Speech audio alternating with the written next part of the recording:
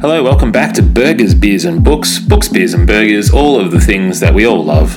I'm Ben Hobson, and this is the podcast where I interview your favourite authors about their favourite books. I was so stoked to talk to Ashley Kalajan-Blunt this month for the podcast, and I think one of the things I enjoyed the most about Ashley, beyond her amazing, awesome personality, beyond that, was just digging into her work ethic. She is one of these people who manages to be organized and on top of things, and she does multiple things and she does them all really, really well. She has this excellent quality. She brings this excellence to everything she does creatively, and I really dived into that because just selfishly I wanted to know as much about that as I could. So yeah, I hope you guys get a lot out of this episode, and I guess Happy New Year as well. This should be coming out on January 1st, so Happy New Year to all of you guys. Let's hope 2022 rocks. As always, I'd love for you to hit me up even with ideas about who I should interview, books that we should focus on. I'd love to hear you guys' response to the podcast, so if you can hit me up on social media, if you just search for Ben Hobson Author, I'm sure you'll find all of my social networking links. Anyway, enjoy the episode with Ashley Kalajan-Blunt. Anyway, yeah, it's been exciting, and I just got back from the gym, and then I very quickly set up. So we're moving house at the moment, and I'm in our little townhouse, and because we're in Queensland, the air conditioning broke downstairs, and there's pretty much two rooms. So I'm in the bedroom, and I had to set up like a little camping table and stuff. Like, look. Oh, nice. I had to interview Michael Connolly the other day, and it was from my bedroom. It felt a bit strange. That's very intimate. Just invite him into your bed. Yeah, exactly. Yeah, it was strangely intimate. How'd it go though? I missed it. Yeah, it was good. It's on YouTube now, actually. New South Wales events put it up. Yeah, it's really cool. I've interviewed him a few times, and I really went out of my way to do a heap of research this time. And I was watching, I don't know whether you've heard of this YouTube channel called Charisma on Command. No. I feel silly even saying it, but it has like all these really great, interview tips and sort of asking questions that really bring the person, the interviewee, bringing them to life, like passions and things like that. So it was really cool. I sort of worked that in there a little bit. Nice. Oh, I'm actually going to write that down. That's a hot tip, Ben. Yeah. Charisma on Command. It's good. They get a bit nice. They get a bit like, there's a few of them that are like how to flirt with women even though you're awkward and things like that, which I can do without that stuff, but most of us can. Yeah. How are you going? How are you, Ashley? Yeah, I'm really, really, really good. I have secret news that I can't share, but I'm good. So. Exclusive? No, we won't do that. That's exciting though. Yeah, well, it could be. It could be very exciting. So yeah, I understand that. Secret writing project news or writing in general stuff. That's really cool. Mm-hmm. Yes, so I'm feeling very, very good. And we also moved recently, so we're in our new place, and we've got this view of the ocean like right out the door. And look at your beautiful bookcase and everything there. That looks amazing. You know, I've got my own office for the first time. I've been working in the lounge room for 10 years. Me too. I've got an office, yeah, right? Me too. And this is when we're building this house, I'm going to have an office with bookshelves. And then you can have a proper Zoom setup. You don't have to rearrange the whole apartment every time you want to do a Zoom event. I don't have to be or in my interview bedroom, Michael Connolly in your bedroom. I positioned it a little differently, so it was looking at the blank wall behind. But anyway, it was such a hot day too. Have you got a beer or a burger at all? For books, beers, and burgers. What have you got? Tell me all about it. I have a picture of a burger because I still have not. I've lived in this country 10 years, and I have not wrapped my head around the fact that Queensland doesn't change times with New South Wales. So there's the burger I ate at 7 New South Wales time. It was really good. It does look pretty good. It was a Chipotle burger with jalapenos and avocado, and it was from a place called Field to Fork. So good. And my beer, I'm going to crack this right now, right against the mic. Yeah, nice. Is Japanese plum wine, because it comes in a can, so I thought that was close enough. Absolutely. That's very fancy. Oh, it's very good. It's very good. Yeah. What about you? I've got something called a single fin. Ooh, Summer nice. ale. Yeah, it's really nice. And it's brewed by someone called the Fussy Bastards in Western Australia. It's good. So I just felt like this was sort of like light and fun and slightly bitter and thrilling. So it's right in line with the book we're going to talk about.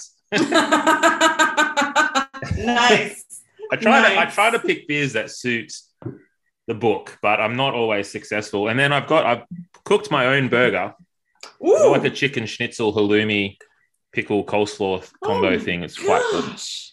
Yeah, why am I not in Brisbane right now? That looks incredible. It's a bit awkward when I'm chewing on mic.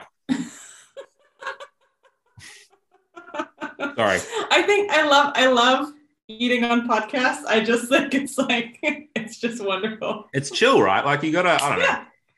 Podcasts to me are all about feeling like you are with friends. You know what I mean? Yes. You're having a meal definitely. With friends. Because that's... Yeah. And actually, I loved your episode with Grant Eisen, and partly just because there's the background sound, it was like, oh, it's like I'm out with people. Yeah, it was really nice. I want to do a lot more of that. Hopefully in the coming year, I guess, we can get back out. And I'd love to start to meet up with authors on their tours and stuff and take them out for a meal or something. Just pick their brains a little bit. Which is what I'm going to do to you, if that's okay, is pick your brains. Oh my gosh, yes. But first of all, did you like the book? Oh, the book, yes. Can we talk about the book? Yeah, let's talk about the book. Let's talk about the book. So, the book we've read today is John Sandford's, which is actually a pen name. And I've got it written down what his real name is. Where is it? John Roswell Camp. That's him. And this is Certain Prey, which is part of his series with Lucas Davenport. And this is number 10 in the series. So I've never read him before, and you've jumped me right into the first third, I think. But there's so many of Lucas Davenport. Like, this guy writes so much. But yes, I did enjoy it. It was very... I did not picture you liking this book. I don't know what that's... Okay, this author, I have been listening and reading this series since, this came out in 99, and it probably was 99 I started. I don't think I started with this book, because I don't remember, because I didn't read them in order.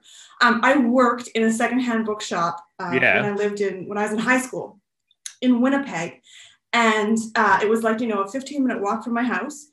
And I worked there for 6 years through high school and into all through undergrad.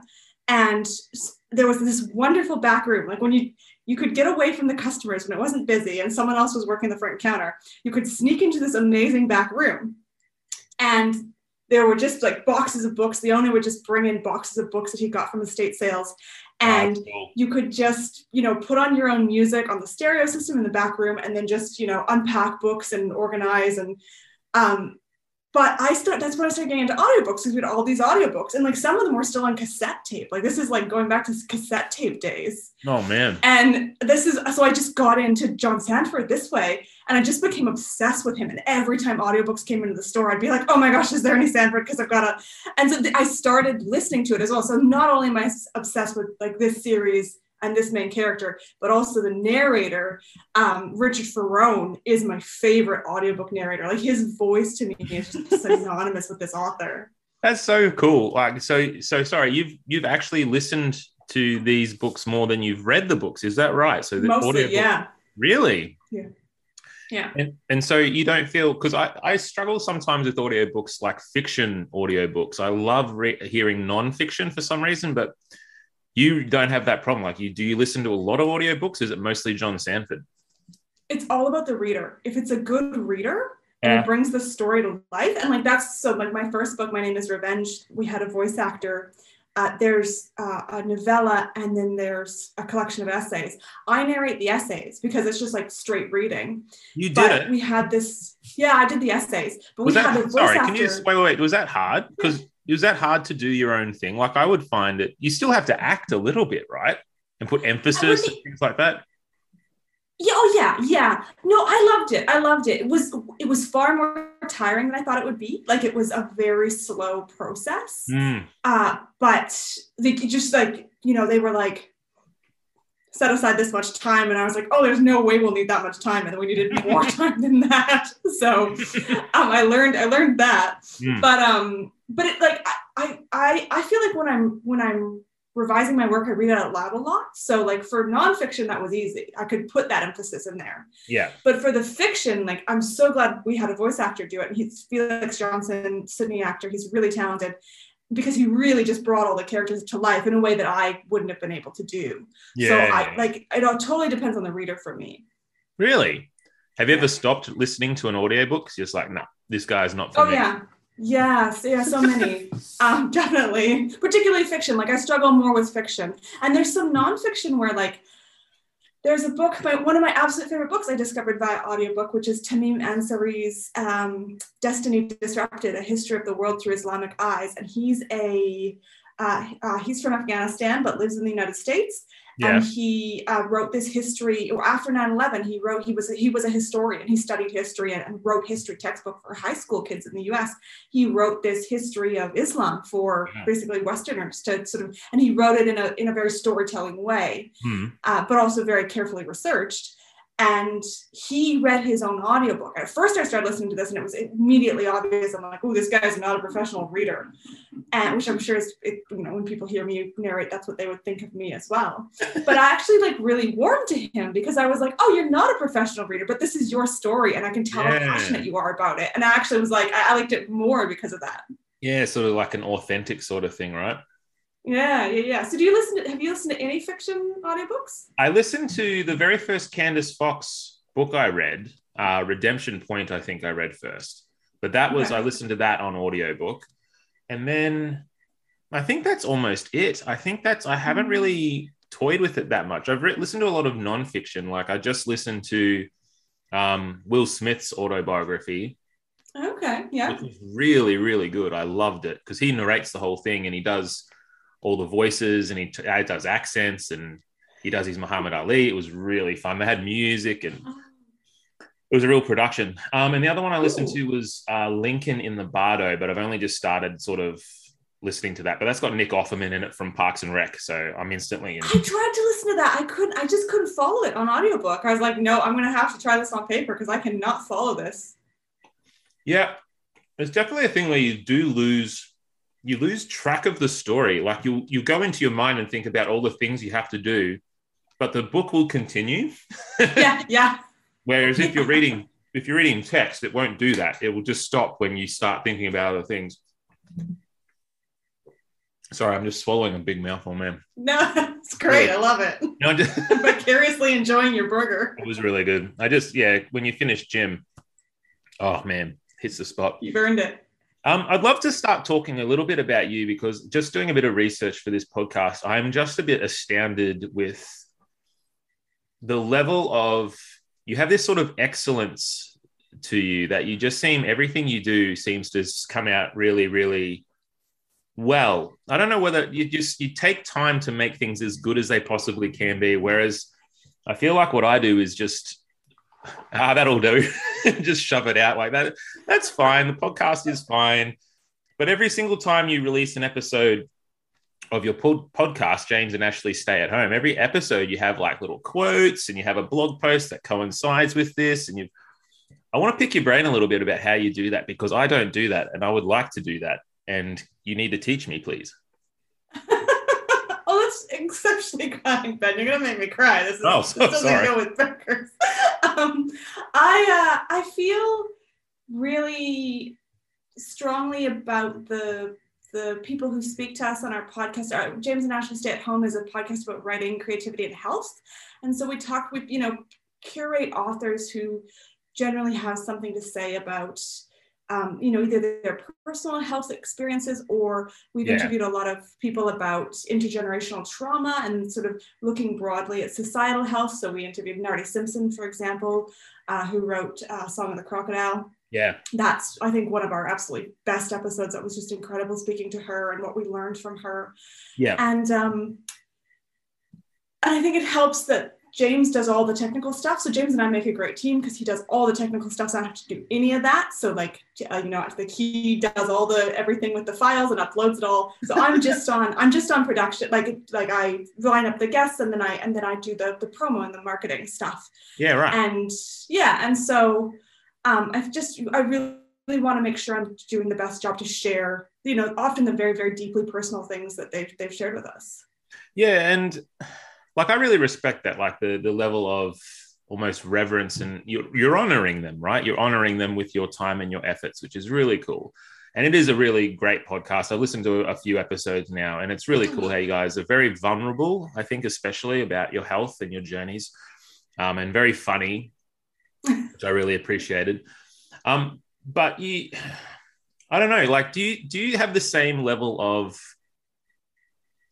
like, as an example, you just mentioned books, right? You mentioned Nardi Simpson's Song of the Crocodile.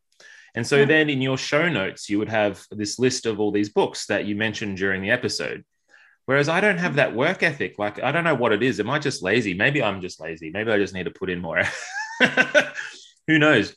But you do. You seem to be just across the board. Like your blog as well, full of donkey, and your books, like you seem to have this level of quality, and then you don't just sort of fudge it around the edges. You make it as good as it can be.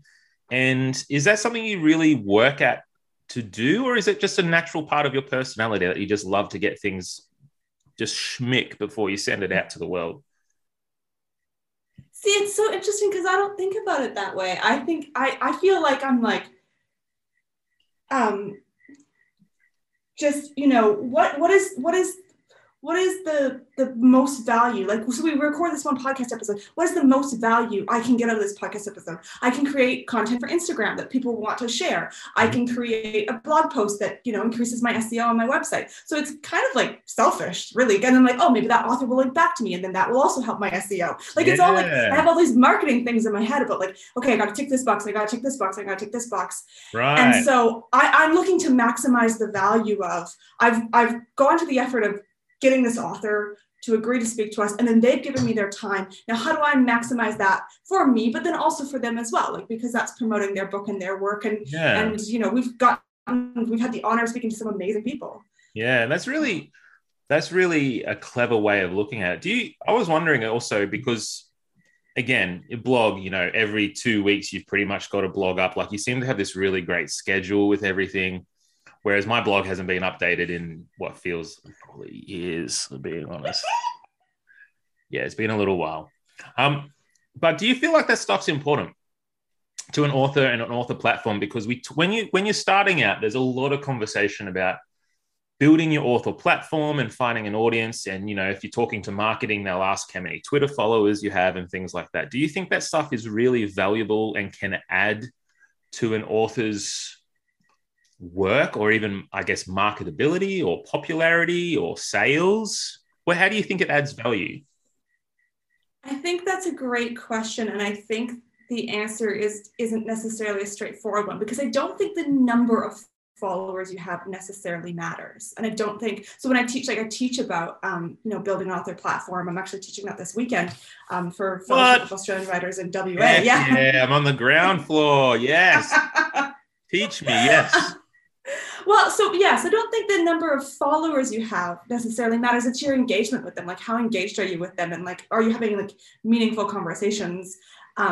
So again, when I'm trying to put together content for the podcast, I feel like, okay, what like when I pull out those quotes that I'm going to share, I'm like, oh, like, what are the things that I think will make people want to listen to this and really catch people's attention? And they're short and they're quippy and they're interesting. So I can like really quickly, in 3 seconds on Instagram, grab someone's attention and be like, oh, here's a really interesting thing that like, maybe you want to hear more about this. So I think having a platform, if it's something you're engaged with, like, you're showing your best self, you're making yourself discoverable on the internet. And so people can really, if they use Twitter or they use Instagram or like whatever, they can find you where you're at your best. I only use the things and the platforms that you enjoy using. And that, I mean, not necessarily from day one, because it might take some time to get there. Like with Twitter, it took me a year. I actively hated it for the first 6 months I used it. And then the next 6 months, I was still like very grudgingly like, oh, I'm just like not liking this. But now I've made some like excellent friends from Twitter, like author friends. Yeah. So it was worth that time. Yeah. I agree with that. I agree. Yeah. So, but also I think, I mean, it's also like as an author, you've got to be focusing on the writing first. So I would never put that stuff before the writing. And I'm sort of like, I'm in this weird position because I don't have a full-time job, which is because I'm sick, which means I need to stay at home a lot, which is kind of like the whole title of the podcast, James and Ashley Stay at Home. James and Ashley stay at home because we're sick and we can't go out and socialize with our friends and do fun stuff and have a life, but we can stay at home. And when we're well enough, we can put together a podcast.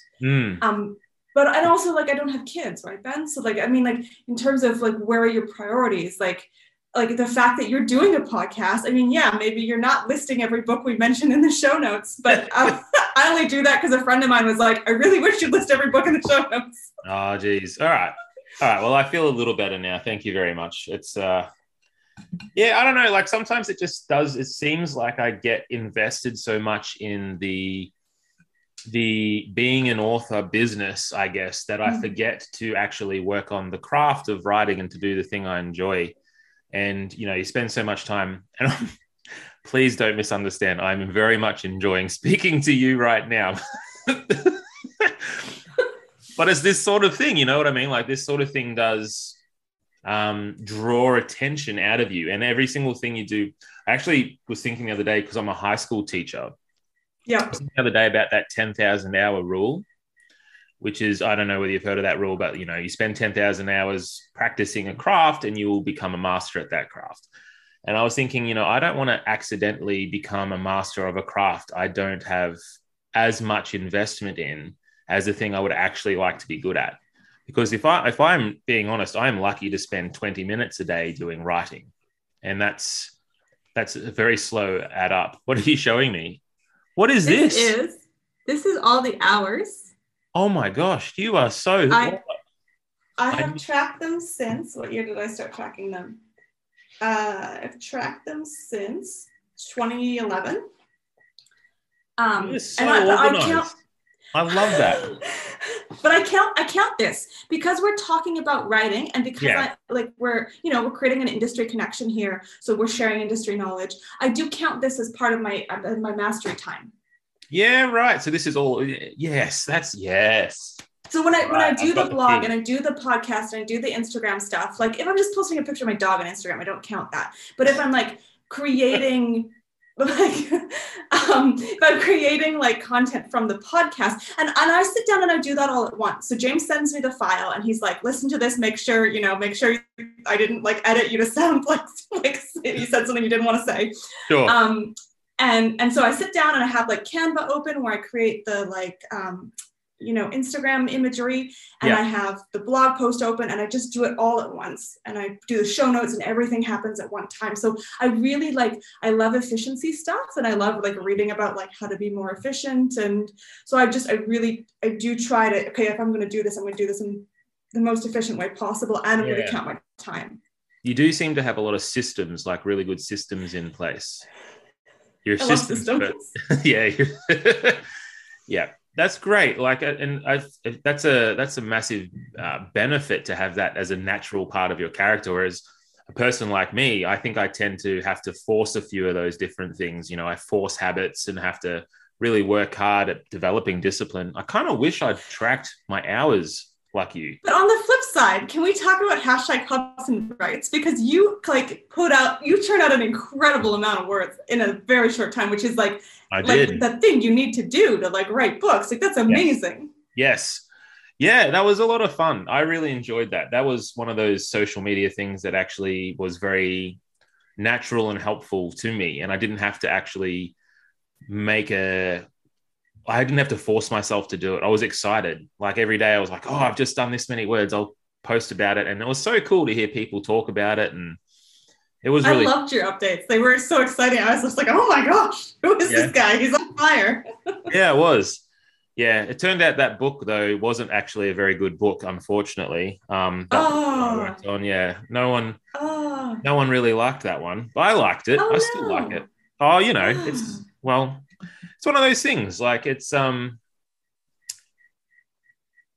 was thinking about it the other day. I don't believe in wasted words. Like every word I wrote there was absolutely beneficial to me. And again, like that Hobson Writes thing I did on Twitter was really fun and engaged with my audience and all those different things. Like the main thing I love about being an author and having a platform as it is, I love being able to talk to people and hear their stories. It's my favorite thing. This is why I wanted to become an author.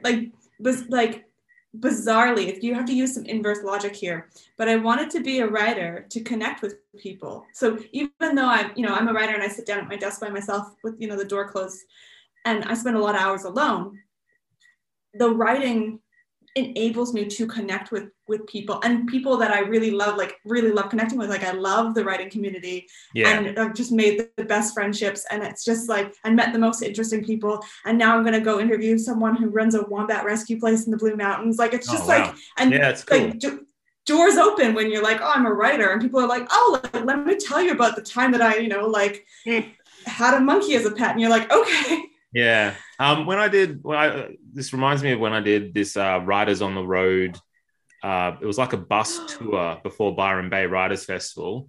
And we went and visited schools and, all these old like halls in the middle of New South Wales at Tenterfield and all those sorts of places. And it was so fun. I really, really got a lot out of it. But the best thing was being able to be a place for a person in the crowd who, has been nursing their story for 40 years and just be a person who's able to sit there and listen to them and give them time. Like I felt like that was a type of love that I could extend to people. And if I hadn't been an author and, special, and I'm putting in quotation marks, like a special guest and all that sort of stuff, I don't know whether or not it would have been seen as something as significant to them to share their stories with me. So I really treasure that stuff. And so you can do that on Twitter and Instagram and all those different places. I really like that stuff. And I feel like your advice about doing the thing that you actually enjoy is really good. You wouldn't want to have to force it. And that's where I've sort of turned off the blog a little bit. But do you get a lot out of writing a blog? Yeah. So my blog is, are we out of sync here? No, we're good. We're back. Okay. No, we're back. All right.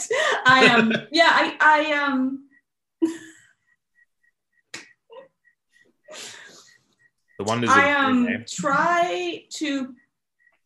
Yeah. Oh, yeah. We're really out of sync here. Hang on. Let me clap in front of you. Ready? Watch. Oh no! You disappeared. Are you there? When I clapped, you disappeared. Are you okay? It's magic. Yeah. Okay. Just you clapped, and the sound was like 3 seconds later. Like there was a big delay. All right. Well, I think we're good now, hopefully. Anyway, sorry, what were you saying about your blog? I think we're good. We're good? I try to spend as little time on it as possible. So I try to, again, like be really efficient about it. How much time do you spend writing a day? Like when I post. If you don't mind me asking. In general? Yeah. It depends on what stage of a project I'm in. Like right now, I'm not doing a lot. I might do a couple hours still on various things because I'm sort of, I have a draft that's out in the world and is waiting on things. But when I was actively drafting, I was spending 3 or 4 or 5 hours, depending on the day. But keep in mind that because of my chronic illness, there's a lot of days I'm just not capable of doing anything, including it must take it out of you. So you're able to, people might not have heard your story at all. Are you able to explain to everyone what you have? It's chronic fatigue syndrome, if I'm not mistaken, correct? Yeah, that's correct. Yeah. So and it's this illness that I didn't really know much about before it hit me. Like there's no one else in my family who has it. It just like came out of the blue. And I had what's called insidious onset. So that's when something triggers the illness, but then it doesn't come on fully. It sort of sneaks up on you, in my case, over 12 months. And so I just kept getting all these strange symptoms popping up. And I would just have these days where I felt like I was on the verge of being, and I was just exhausted, but then I would be fine the next day. So I was like, oh, okay, I'm fine. But then those days started really adding up. And then it came on full time. And then just basically it's cognitive and physical fatigue, and it's completely unpredictable. And yeah, I'm in the 5th year of it now. And it's definitely getting better. It's actually getting a lot better. It's a lot more manageable now, but it's still a major factor in my life. Yeah, it must be. And then, because writing is a very emotionally and mentally draining thing. Like, I can imagine, I don't know how you spend the 3 hours doing it, honestly. And that would just be without the chronic fatigue. Like, I struggle with 3 hours of solid writing. Like, it hurts my brain, I feel.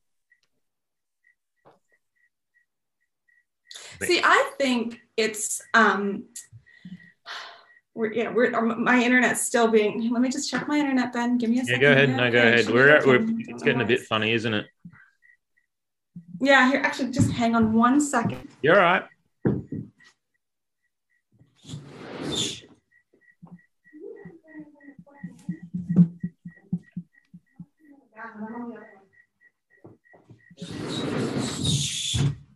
All right, technical difficulties. We'll see what's happening. No worries. I'll edit all that out. That's no worries. Okay. Well, here. Okay, let me answer your question. Sure. I think the thing to keep in mind is that you have a full-time job, you have kids, and you've got other stuff going on in your life. Like, you're out in the world, like you were just at the gym, and then you like cooked a meal. Like, you're doing things that are engaging your brain cognitively. And whereas if I'm sick for 2 or 3 days in a row, I'm so happy to sit down and write when I'm finally well enough. I'm just like, I've got all these ideas stored up. Like, I've just been lying there. My brain's like still like thinking up ideas, but I'm not engaged. Yeah. You sit down and the writing is a joy. Like, the writing is, I still awesome. have I get stuck occasionally in projects still, but the writing I was so glad I had a writing practice, because when I got sick, literally, I was at home alone. All my family's in Canada. My husband was working like 10 or 12 hours a day, 7 days a week.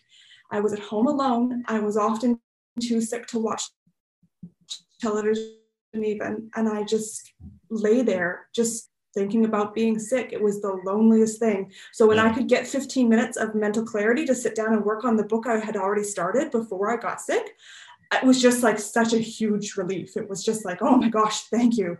Yeah. So you finally I think we're coming at it from different. Oh no, we're out of sync again. Sorry. We can just hang on. Let me clap. Let's do this thing again. Oh, that worked. Okay. That's okay. We're on back in. Okay. Yeah. We just have to run with it. Okay. I mean, it'll be what it'll be. You know, the wonderful world of Zoom. We should probably get to actually talking about the book, I suppose. Oh my gosh.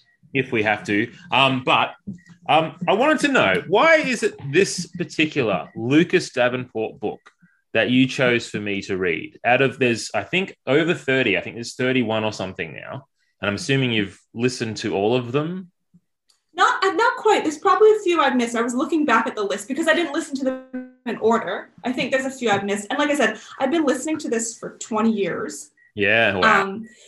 So this is why I picked, there's a lot of thrillers I love. There's a lot of authors I love. And I do want to say before we launch too far into, this John Sanford / John Roswell Camp is a white American straight guy. Yes. And his character is, he describes, does your book have this intro where he talks about, how Lucas Davenport is athletic, white, straight, and survives? It's really interesting. Yeah. So I just wanted to preface our conversation by recommending some diverse crime writers. So one of them is David Heska. David Heska Wangley-Wyden, who is Sioux from the United States, First Nations. And we actually interviewed him on the podcast on James and Ashley Stay at Home, episode 40. Oh, that's cool. Danuka McKenzie is a local Australian author. Her first book is coming out in February, The Torrent. I've met Danuka. So She is so cool, and I'm so excited for her book. And yes, very excited for her. Amazing. So make a note of that. February 2020, The Torrent's coming out. Mark that one down, everybody. And then Rachel Housel Hall is another American author, and I actually haven't read her yet, but David Wyden has recommended her books, and they look fantastic, and I'm really excited to get into them. So I've got them in my stack. Yeah. So just wanted to preface. I appreciate that, and can I say what I was going back to earlier about you being excellent? Like, tell you what, I've had a few guests prepare, but you've got a book of notes there, which is amazing. I didn't have to do anything here. I could talk about this book for 3 hours straight, like just monologue. Yeah, right. So I'd love to actually read it because I thought I wrote it down where it was about. He actually said, so he said here, this is where it is. He said this: in devising Davenport as a character, I was seriously interested in writing books that would sell well, and consciously chose what you might call that majoritarian slot. The same time, as a thriller fan, I always like books that clip blah blah blah. So while he wins, he doesn't always win. He's not exactly a hero. Where is this thing? Another thing. Oh no, I'm not reading the right thing. Oh, my main character is Lucas Davenport. Is right down the slot of that vast, well-washed majority. He is athletic, white, straight, and survives. Therefore, the most popular character. So he made this character in 1989, right? So it's an old character. Yes. And it might speak a little bit about the way that we've traveled a little bit, hopefully away from that idea that the type of book that will sell is the book that has, again, the white, straight, athletic man who's very sexually promiscuous and survives and wins and is a bit daring and breaks the rules. And there's a whole host of things that are a little bit more problematic in the modern world we live in. Two really interesting things I just want to add on that is that early in the series, Davenport is that kind of stereotypical sexually promiscuous. Yes. But actually, one of the reasons I love him and one of the reasons I really fell in love with the series is that he actually marries this woman named Weather Karkinen. And okay, first of all, her first name is Weather, which is just the best first name. But she's a surgeon, and she's a great character. She's got a lot of agency. When they first meet, she actually saves his life. Yeah, right. And once he marries her, they actually meet in book 5, but then you're in book 10 and she's not in this book. They've split for a while, but they get back together. And once they get back together, unless there's a book that I've missed, but all the books I've read, once they get married, Davenport, there's no affairs. Davenport never cheats on her. And occasionally he'll meet an attractive woman because he travels a lot for work, especially in the later books, because we follow his career. He becomes a agent of the Bureau for Criminal Apprehension in Minnesota. Yeah. Now he's a U.S. Marshal. He travels a lot for work. He's always calling Weather to check in with her. He's a dad of, I think, 4 children. He's a really good dad. He's always asking about his kids and taking care of them. So so when he's younger, in the early books, there's a lot of women that he sees and whatever. But I really love that. I think it's really low-hanging fruit to with in tension in the characters' personal lives by having them have an affair.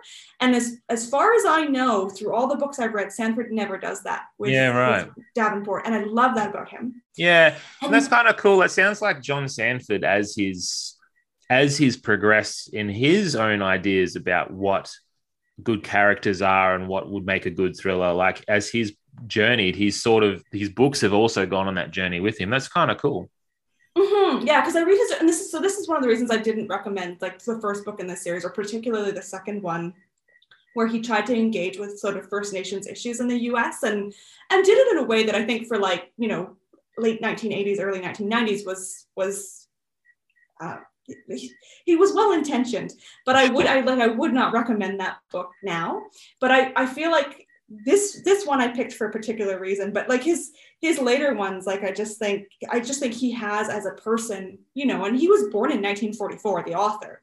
So I think he has evolved with the times, and he has really made an effort to keep his character relevant to a broad readership. Yeah, right. I really appreciate that, and it certainly wasn't. Yeah, it certainly wasn't like an offensive read or something. Like you didn't. Although there were a few.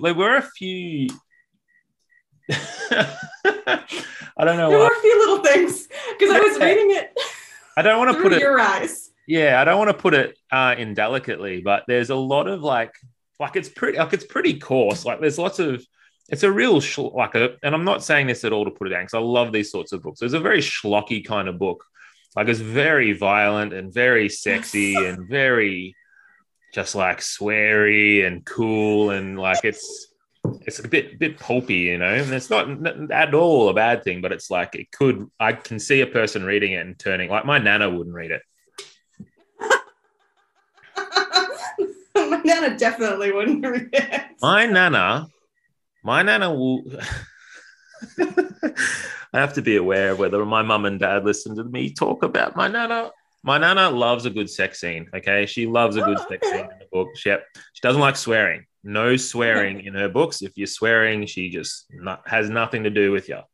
She loves a good romance in her books. Nice. Yeah. Oh, Nana sounds fun. She's awesome. She said it to me. She was like, Ben, you can't. Is this book going to be any good about my own books? Is this book going to be good? And I'm like, Nana, I wrote it. You should read it. And she's like, oh, well, I'll give it 3 pages. And if I'm not interested, I'm not going to read it. And I was like, all right. Wow. Nana it's a tough crowd to please. Yeah. I don't actually know whether she read it at the end of that. So we'll, that's better. It's a question better left unasked, I think. But I think it is interesting because here's my other anecdote. Going back to the context this was published in. So nobody in Australia knows Sandford, which just breaks my heart because I always just want to talk about him and nobody's heard of him. I guess he just never took off here. Yeah, exactly. So I never get to talk about him with anyone. But I actually randomly in a street library in Ashfield found a really weathered paperback copy of book 5, which was originally published as The Iceman, but then they changed it because all the books all have the word prey now in the title. So they changed it to Winter Prey. But so this was like The Iceman, published in 93. And then at the back of the book, there was and this is a major publisher. I don't remember which one it is. But at the back of the book, there was I think it's Doubleday. There was, if you like this book, like here's our recommendations for other authors you might enjoy, like other crime authors. And there was 7 listed, all men. Every single one was a man. So as recently as 93, it was if you read crime, you only want to read men. Yes. And now we have all these amazing, female crime writers like Jane Harper, Candace Fox, Deirdre McTiernan, and that's just Australia. We have incredible female crime writers. We really do. Yeah. It's become a lot better, I think. Although I think that in America, the big names are still, there's a lot of men on that list. You got your James Patterson and Lee. I mean, he's like 2/3 of the list. Lee Child. There's a lot of men still, like at the real top of the pile. There's a lot of men still on that list. Yes, definitely. Who would there be a woman writer who you'd be able to put up on top with a James Patterson? I mean, he's on top of most James piles. Patterson, yeah. I mean, he's the best-selling writer in the world. So yeah. But I mean, when I worked in that bookshop, there was a lot of female authors even then. Like that was late 90s, like Patricia Cornwell and she's good. Anne Perry and. There was a lot that people come and ask when is the next Patricia Cornwell coming out? I really want to read it. Yeah. So I don't think readers are really voracious. They love clearly with John Sandford, but just fall in love with a series and a character and will just read every single one. It's fun like that, I guess, isn't it? It's sort of like a good movie character, you just fall in love and you're like, I've got 20 left in the series. But it's interesting because I don't read James Patterson. I find his writing style, I just can't read. I'll read his books with Candace Fox. I make that exception for her, but I can't read Patterson. I'm not a Lee Child fan. I just find I've just never latched on to the Jack Reacher. This is the only series I read. And you know what? You already kind of hit on it. Other than that, I love the main character. But okay, and just a couple other things about Davenport.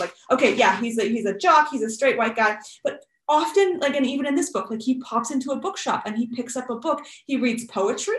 So, the author will just throw in that, Davenport's reading this poetry book. He's really into fashion. He's a fashionista. He's always talking about, what labels he's wearing. Very good-looking man. Yeah, and oh wait, let me go. I've got more notes. He Yeah, also go suffers ahead. depression.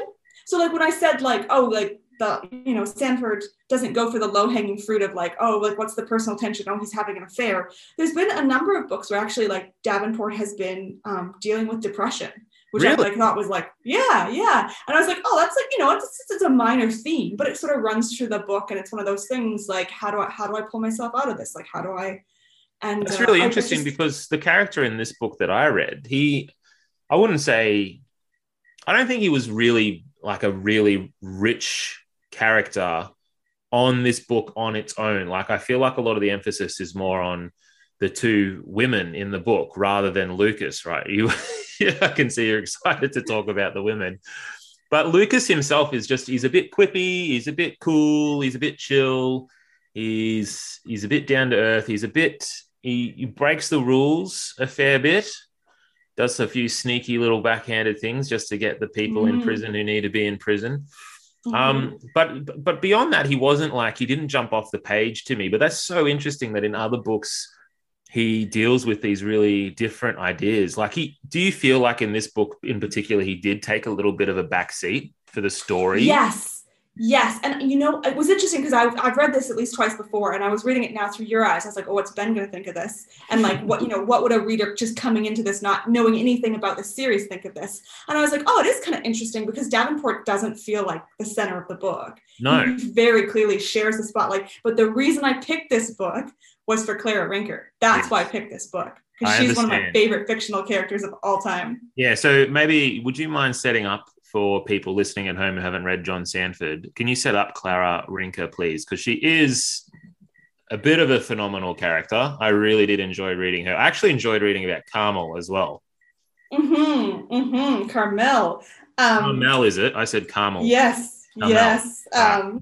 So, and in that intro that appears in this book that Sandford wrote later in like 2014 or something, he says, in genre novels, one of the hardest things to do is to come up with a villain who is both interesting and credible. And Clara Rinker is actually like a fan favorite. She comes back a few books later. So she's a hit woman. She was from a really unfortunate family in St. Louis. Yeah. She, her stepdad abused her.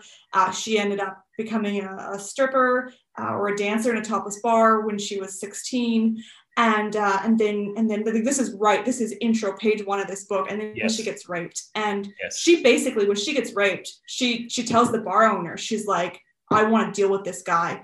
And they're like, okay, well, when we see him next, we'll get him down in the basement and you can take a swing at him. And she kills him. She kills this guy with a baseball bat. And the bar owners were like, okay, we weren't expecting that, but I guess we'll deal with it because, they're rough and, this is a very criminal setting. Yeah. And then someone from the St. Louis mob who's connected to these bar owners, like, meets with her and he's like, yeah, so how'd you feel about that? And she's like, I didn't really feel anything about it. She's like, I was fine with it. And she becomes a hit woman. So then when this story happens, we find out that the FBI is trying, like, they don't know who she is, but they know that the St. Louis Mafia has this hitman who has killed at least 27 people. And they're like, and this guy's a ghost. And they don't even know it's a woman. Yeah. Yeah. And he instantly sets her up to be both sympathetic and scary.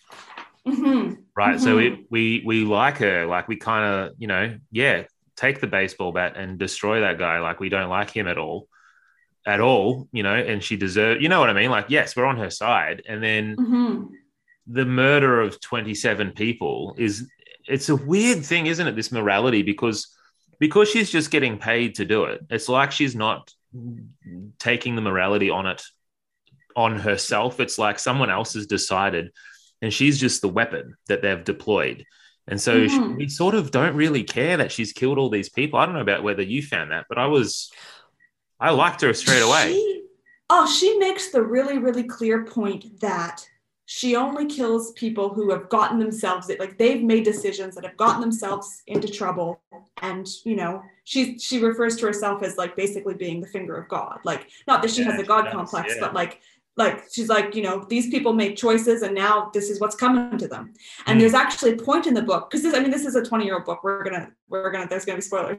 Absolutely. There's a point in the book where there's a little girl who witnesses something, and she and the other antagonists start to think, oh, maybe we need to, like, maybe this little girl is a problem.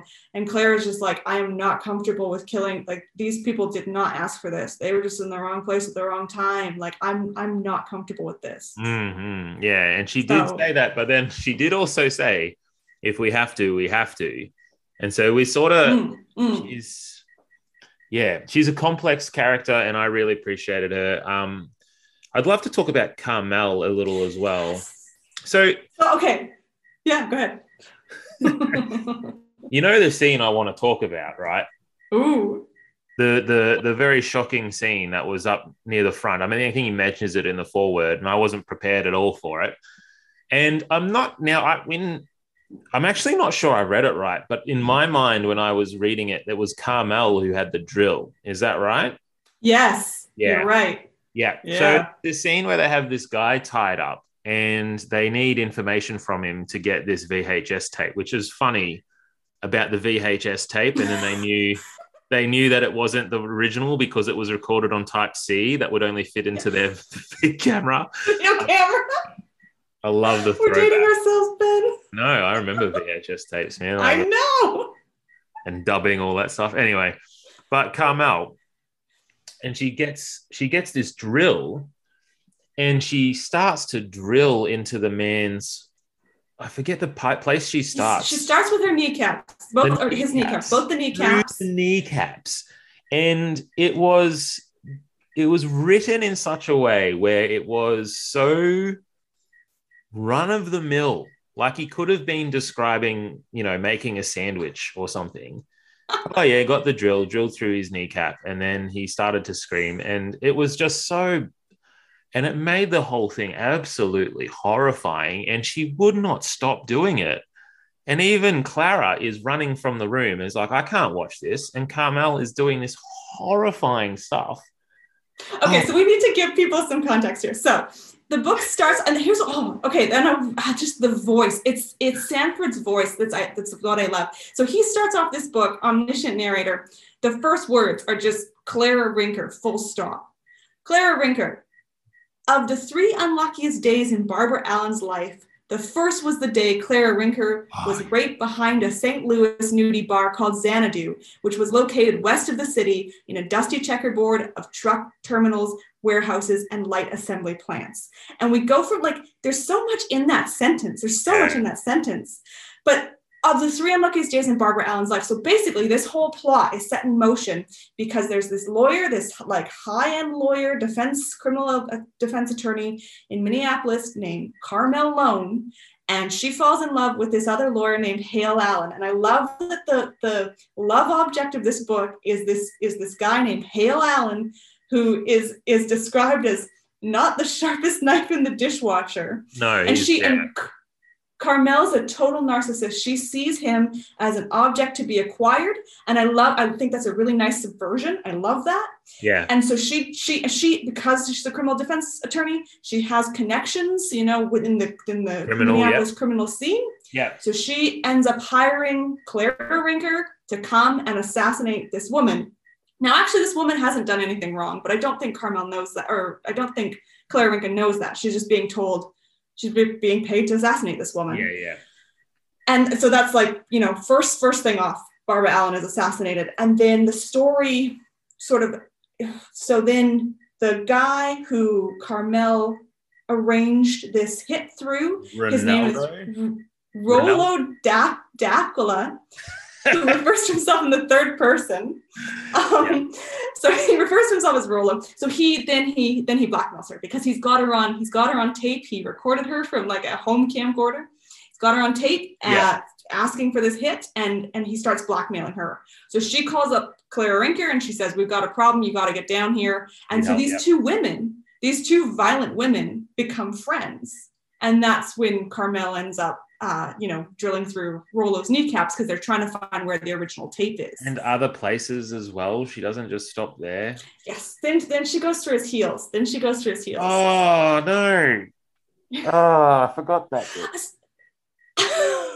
But I think what's interesting, when I read this, I think it's interesting because I think thrillers, are fantasy in the way that like absolutely. Lord of the Rings is fantasy. Like it's so I sort of read it in that, like if that had happened to someone in my life or anything, you know, anything like that, there's no way I could read this.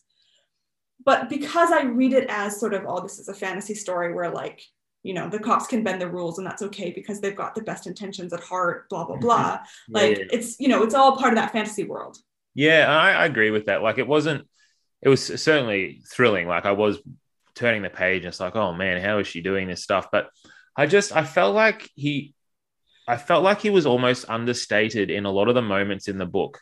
A lot of the moments where these scenes of violence happened, they're just sort of like, they're not showy. Like they're not, doesn't make a big meal of them. He just sort of goes, oh yeah, then this happened. Like there was a scene where there was a woman who they had to set up to be the cause of the original assassination, I believed. And so at the end, they get her to lie down on the bed and then they shoot her. So it looks like a suicide. And it's so like, just get her to lie there, point the gun at her, shoot her twice in the head, brains go on the wall, the end. And then they go on. Like, it's not, I felt like he just did it in such a way, it was so understated that it felt worse somehow. Like when I was reading it, it felt more shocking and more like, whoa, oh, wow, she just did that like without any sort of morality or with any sort of like, there wasn't like an internal sort of qualm where she was like, oh, maybe should I do this? Wasn't any of that. Just, nope, this is what we're doing. It was weirdly like appealing, I guess. Say about that sort of thing. And all his books, like his books are all set up in this same format, which is where we actually open with the antagonists, like maybe not the early ones, but once he got in his rhythm and once he got established, the book's like chapter 1, here's the antagonist. And we're moving from omniscient narrator into the antagonist's point of view. Yeah. And then chapter 2, here's where Lucas is at in his life right now. And here's how he intersects with this, you know, crime or whatever's been set in motion. And yeah, he in an interview, Sandford describes how he actually has started writing a second series called the Virgil Flowers series. Now, Virgil Flowers is another Minnesota cop who works with Davenport. So this is a character that has spun off into his own series. I don't read that series. Different narrator for the audiobooks. Can't do it. Yep. Also, not in love with Virgil Flowers. Why is that? Are we frozen? I think we were. I don't know whether it's better now. Are you back? Hello? Hang on, I'm going to write that time down. Hello? You there? Hello? Here, I'm just waiting for my internet to. I don't know what it's doing. I'm still here. I'm just letting my video recover. All right, let's see if that helped. You're like, can I? Yeah, that's good. You're good. Yeah. Okay. Okay. What were we talking about? Okay, so you're reading. You don't like Virgil Flowers as much. And Sandford talks about how because the Lucas Davenport series was kind of dark. He's like, yeah, the books are kind of dark. He's like, I wanted to write a lighter series. So like Virgil Flowers is sort of the lighter side of like, and maybe that's also why I don't like it, because I'm just like, oh, this isn't what I'm expecting from this author. Yeah, this is a bit different. So he acknowledges that they're quite dark books, but also he has so much humor. He folds so much humor into his stories. There was the runner in this of him reading. This is again going back to the things that might be a bit funny looking at it ethically now, but he was reading the diversity report. Yes. Is that what it's called? No, I have the name of that. No, it's the Mayor's, this is the official title, the Mayor's Select Commission on Cultural Diversity, Alternative Lifestyles, and Other Ableness in the Minneapolis Police Department. It's a 600-page report, and Davenport is working his way through it as a member of this commission. Yeah, and it's constantly a refrain, and he sort of makes fun of it and sort of is agonized with it. And I was like, where is this going? Like, it's such a weird thing. And then it turns out that it stops a bullet from this like physical printed report that he's carrying around. Which is funny. Like that's a gag. Like that's a funny gag that I wasn't expecting. I just thought it was like an offhanded thing, but then it turns out it actually had an impact because when Clara goes to shoot Lucas Davenport, he shields himself with the report that he was hating reading. Yeah, saves his life, which is a great twist on the, you carrying a Bible and stops a bullet for you. Like, it's just a great twist on that. Yeah, it was very clever. There's a lot of good humor in it. It was some funny jokes. There's a lot of there's a lot of good moments in the book. I do think that the plot especially was something that was really, really engaging. And I liked how we got insight into it wasn't like a mystery. It wasn't a cop solving a mystery. We instantly knew who the bad people were and we knew exactly what they were doing. And it was more about how these two things collided all the time. That was really cool. And I like that sort of dynamic in the read, that just to sort of see how the two things would come to a head.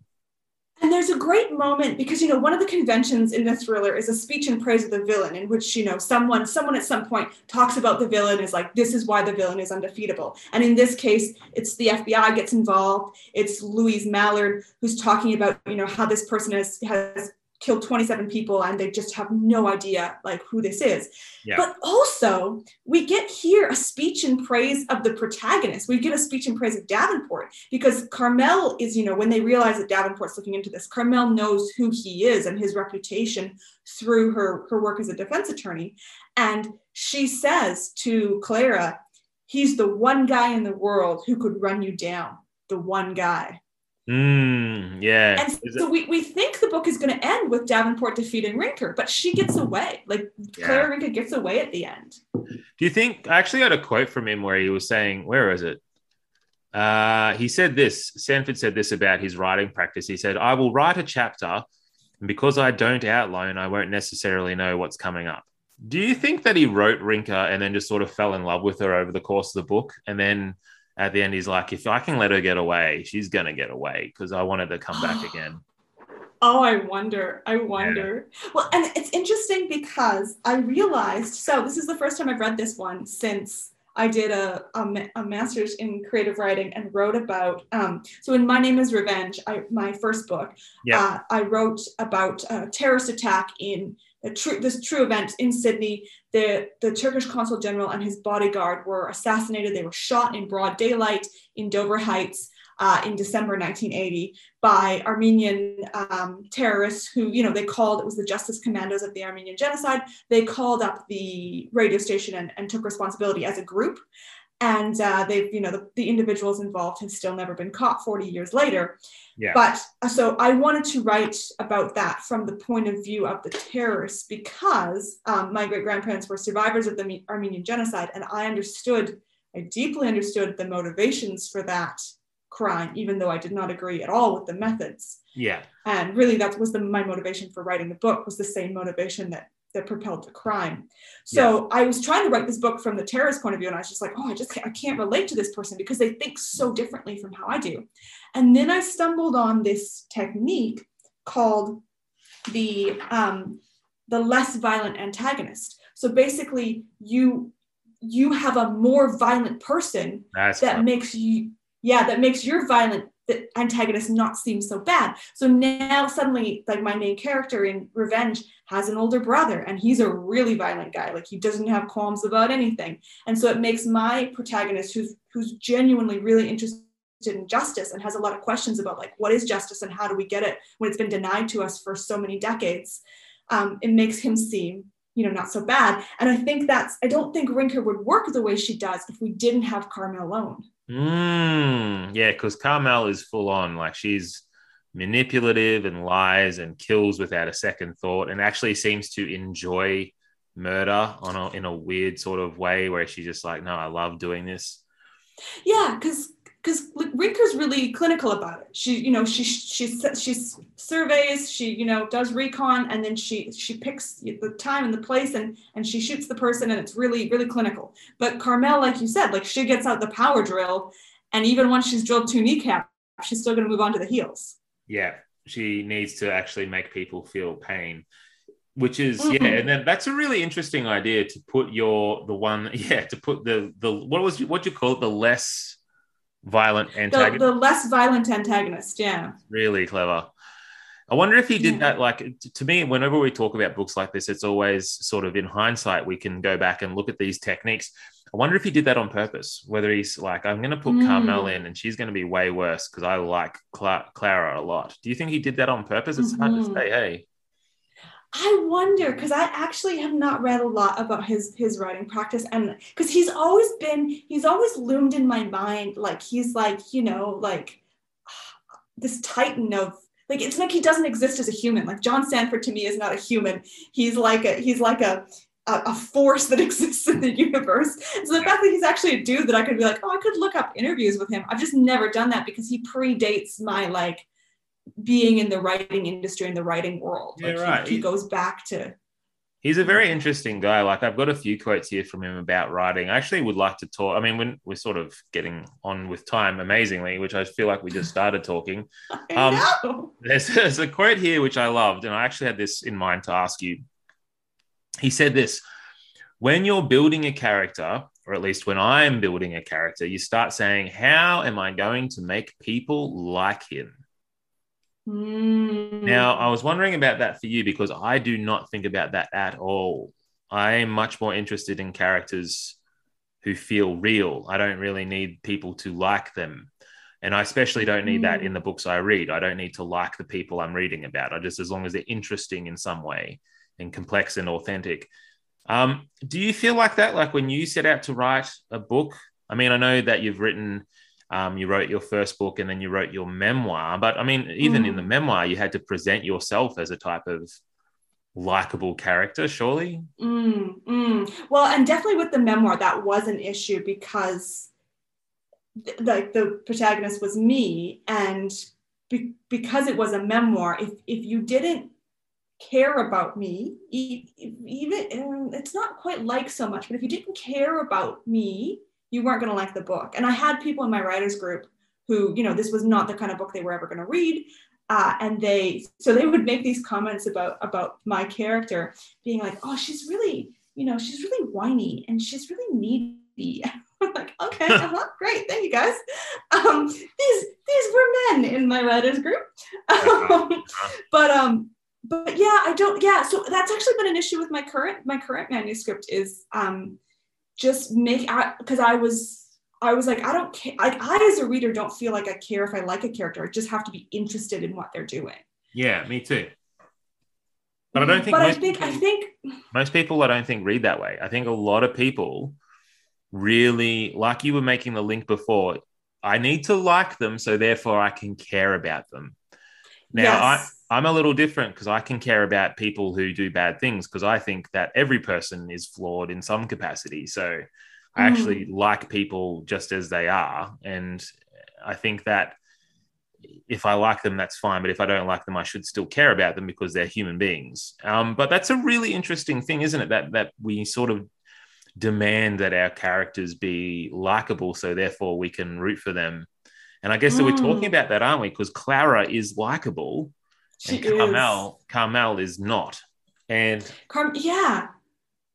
And Carmel is very, very not likable, but she's very interesting. Like right from the first, time she appears. Because, okay, like I said, terms of voice, chapter 1, Clara Rinker. So then we go through, we kind of learn who Clara Rinker is.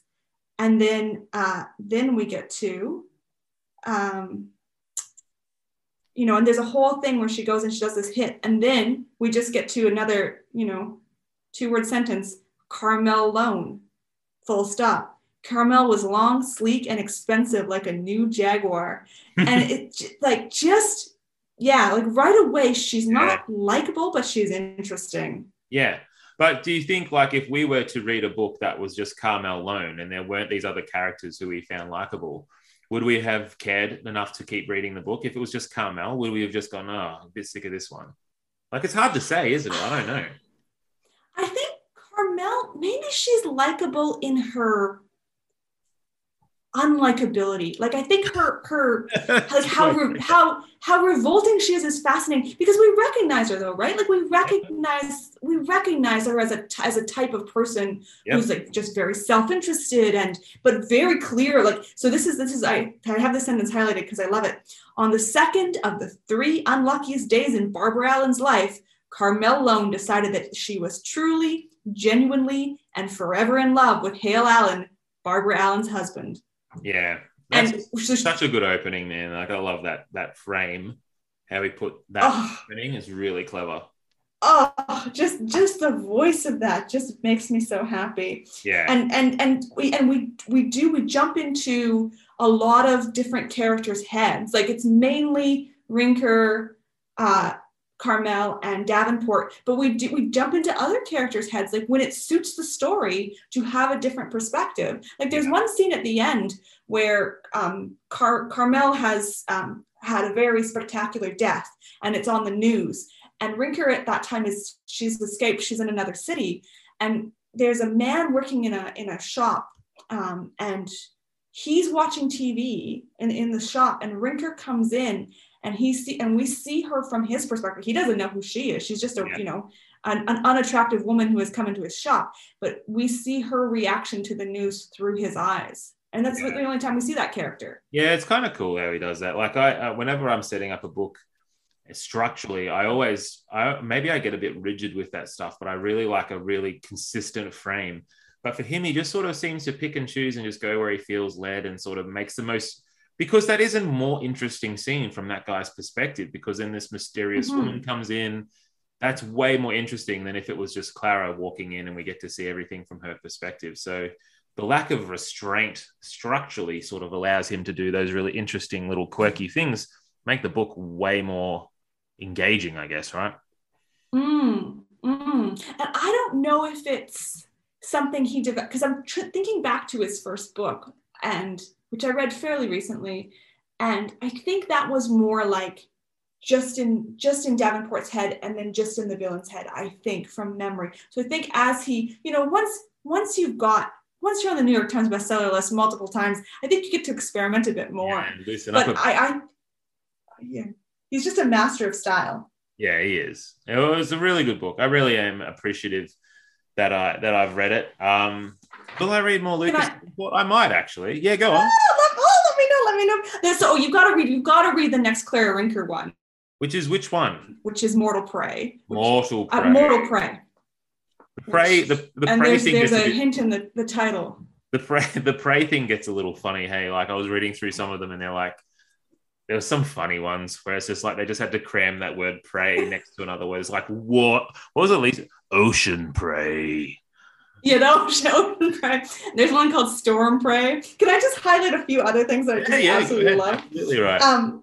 Okay, so one thing I do respect Sanford for playing with conventions and stereotypes, because he's got this little girl. She's about 6 years old, and when we meet her, she's playing with trucks and a bulldozer, and then she's talking to the cops about how she's got a tractor, but what she really wants is the grain truck to go with her combine. And then when they're like, oh, can we interview you? She's like, well, can I ride in a police car? I love this little girl. Yeah, that's cool. And I just want to give an example of Sanford's humor. Davenport goes to Washington, and he stays at this hotel called the Hay Adams. And he writes, he liked the Hay Adams because the half dozen times he'd stayed there, even the first time, the doorman said, "Nice to see you again, sir." just like little things he drops, and I'm just like, I really just enjoy it. Yeah, I'd say out of anything, like if you had to sum him up, I think he's really fun. Like it's a fun read, even though it's violent and coarse and full on in a lot of different respects. It is a fun, just riveting, like a guilty kind of pulpy pleasure. I think it's a really fun book. And it's smart though. But it's also, I think that's the other thing, for sure. Because he even at one point, Clara, and because this is in, and this is another thing I love about the books is like Davenport's from Minneapolis, and which is an American city I know and I love, and it's the same sort of, they have similar weather systems to Winnipeg, and it's the same similar vibe, similar people, kind of like that whole Fargo vibe. Yeah, right. Yeah. so Clara Rinker and Carmel Lone are out on the highway somewhere, in the countryside, and Carmel starts talking about this, so Sanford works in this acknowledgement of a massacre of First Nations peoples that happened there. Yeah. Just slips that into the narrative, just knock, knock, hey, here's a reminder of real violence that's been done in the place where I'm telling the story. Yeah, they're certainly not. Yeah, I totally agree with you. He sneaks a lot of things in the back door. He actually won a Pulitzer for, I think, working on. Yes. He wrote a few. He was nominated for one Pulitzer and then he won for something else. I did have that written down somewhere. Yeah. He was nominated for the Pulitzer and won another time. And they were mostly, I think it was for journalism on the First Nations people in North America, I think. I'm not really sure of the exact quality of the subject, but maybe that's where a lot of the books that he writes does have a bit of framework in that area, because he's actually done a lot of journalism in that area, which is kind of cool. And his second book is called Shadow Prey, and he has an introduction to that one where he talks about how what he tried to do really did not work in his earlier drafts, and he had to completely change it. But he was really trying to bring awareness to the situation, that First Nations peoples were living in the early 90s and that part of the world. And it he talks about how he couldn't quite make it work because he said a social justice book isn't a novel, and a novel isn't a social justice book. You can have social justice in a novel, but it's still got to have a plot and it's still got to have narrative drive. So, but in doing that, then he writes characters from First Nations people's point of view, which I think today I wouldn't recommend that book at all. But his newer stuff, it's not something that he continued doing. Yeah. So again, when we went back, he's sort of grown a bit as the world's grown, so has he, which is kind of cool. It's a bit of a reflection over in one book series, the maturing of a man. Because we Davenport ages, we age alongside him. His career develops, he's had this really fascinating career. Now he's a U.S. Marshal, which I just love because it makes me think of my absolute favorite character of all time, which is Con Air. Do you know the movie Con Air? Of course. Are you serious? We should have done the podcast on Con Air. Do you know the podcast How Did This Get Made? How Did This Get Made? I've heard of it. No, I haven't listened to it. Their episode on Con Air is the best thing you will ever hear in your life. It's amazing. I love Con Air. I love it. U.S. Marshal, yeah. So John Cusack's a U.S. Vince Larkin, Marshal, right? Who's played Vince by... Larkin, yeah. Yes. Who's played by... John Cusack. Thank you, John Cusack. Yeah, he's my favorite. He's my favorite. What? You got to be there. Yes. You got to be there. No, you got to be there for Nick Cage with his southern accent, with his white singlet and his long hair, looking cool. That is where it's at. Is Nick Cage jumping over the plane, getting explodes. Getting his friends. What did he get? His friend had to have the EpiPen. What was it? I forget. Oh no, he was a diabetic. Yeah. Yeah, that's it. He had to have his insulin. That's it. So he had to get it from Oh man, I love that movie. Yeah. Because after the plane crashes on the Strip in Vegas, then they still have the fire truck chase. I think that's really what makes that movie is the fire truck chase. Where they're riding motorbikes and Ving Rhames is driving the fire truck and Cyrus the Virus gets squished by a weird compactor thing. And he's hanging off it with one arm, and there's an explosion sends money. I feel like that movie is like this book. The tone is similar, I would say, right? If we had to sort of try to segue back into talking about the book again, I feel like it's fun, but it's got some really cool characters. It's got some really interesting things to say. Yeah. I think Con Air did. I think the only thing is I think Certain Prey sticks a bit closer to reality. I think Con Air was this is out there. I don't know if you can crash a plane on the Strip like that and still get out of the plane. How dare you? Don't slight on Con Air. That's a very realistic movie. Oh, right. I forgot it was a documentary. Yeah. Remember Steve Buscemi, how he has the Hannibal Lecter thing on. Talking about Con Air. This is the best possible thing that could have happened. You've gotten to the core of who I am, Ben. Like all this other stuff I do in the world, whatever. This is the core of who I am. Oh, me too. I had Con Air. I VHS recorded it off Channel 10, and I had a collection of them. Commercials. By the way, the best 3 run of any actor in history is Nick Cage, where he went The Rock, Face Off, and Con Air, and he pulled those 3 off in a row. What a triple. Some of the best action films ever, 3 in a row, Nick Cage. Playing different characters in each of them. Amazing, man. Can't be outdone by Vince Larkin, though. John Cusack is Vince Larkin. See, I don't know whether I'm behind the Vince Larkin love. I don't know whether I'm as involved. Like, I love Vince Larkin, but he's just a bit... Out of Con Air, you've got the whole plane full of cons, and you pick Vince Larkin, the straight-laced marshal. I just love how he just shows up. He's like, well, I guess this is up to me to deal with.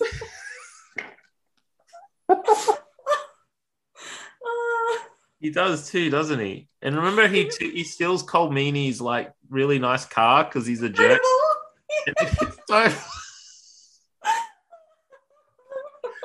Oh man! So in conclusion, go watch Con Air. Go watch Con Air and go read John Sanford. In conclusion, because it is fun. I'm so glad. I did enjoy it. I've actually this will probably be uploaded. I think at this stage it'll be next year in January. I think this one will be uploaded. But this first year of doing this podcast, I have read so many books I would never have read before, which is kind of my sneaky way of why I did the podcast, was just like reading all these really cool books. I really need to read more Lucas Davenport, I think. It's so cool. There's 30 more that I can read now. Or listen to, maybe. Well, try the audiobooks and tell me what you think. I will. Do you smell books? Is that just my thing? Does everyone do this? No, yeah, I love it. My dad. I used to work in a secondhand bookshop, so I absorbed that scent into my skin. The best smell. Smells like good times. All right. Thank you, Ashley. You can check Ashley out. I'll put an intro that'll make more sense. But Ashley has about 1 billion things she does. She's got her blog, she's got her books, and she's got her podcast as well. You can go. Do you want to say what your website is? That might be the most useful place to go to. Yeah, my website's ashleykalayjianblunt.com. And you can find me on Twitter and Instagram. And yeah, the podcast is James and Ashley Stay at Home, and it's on all good podcast apps. So yeah, check it out. Yeah, check it out. And thank you so much for being a guest on my podcast. Appreciate you. Appreciate the chat. It was really fun. Oh, thank you for giving me the opportunity to talk about Sanford. I feel like this is the highlight of my year. So thank you, Ben. Thank you, Danny, as well.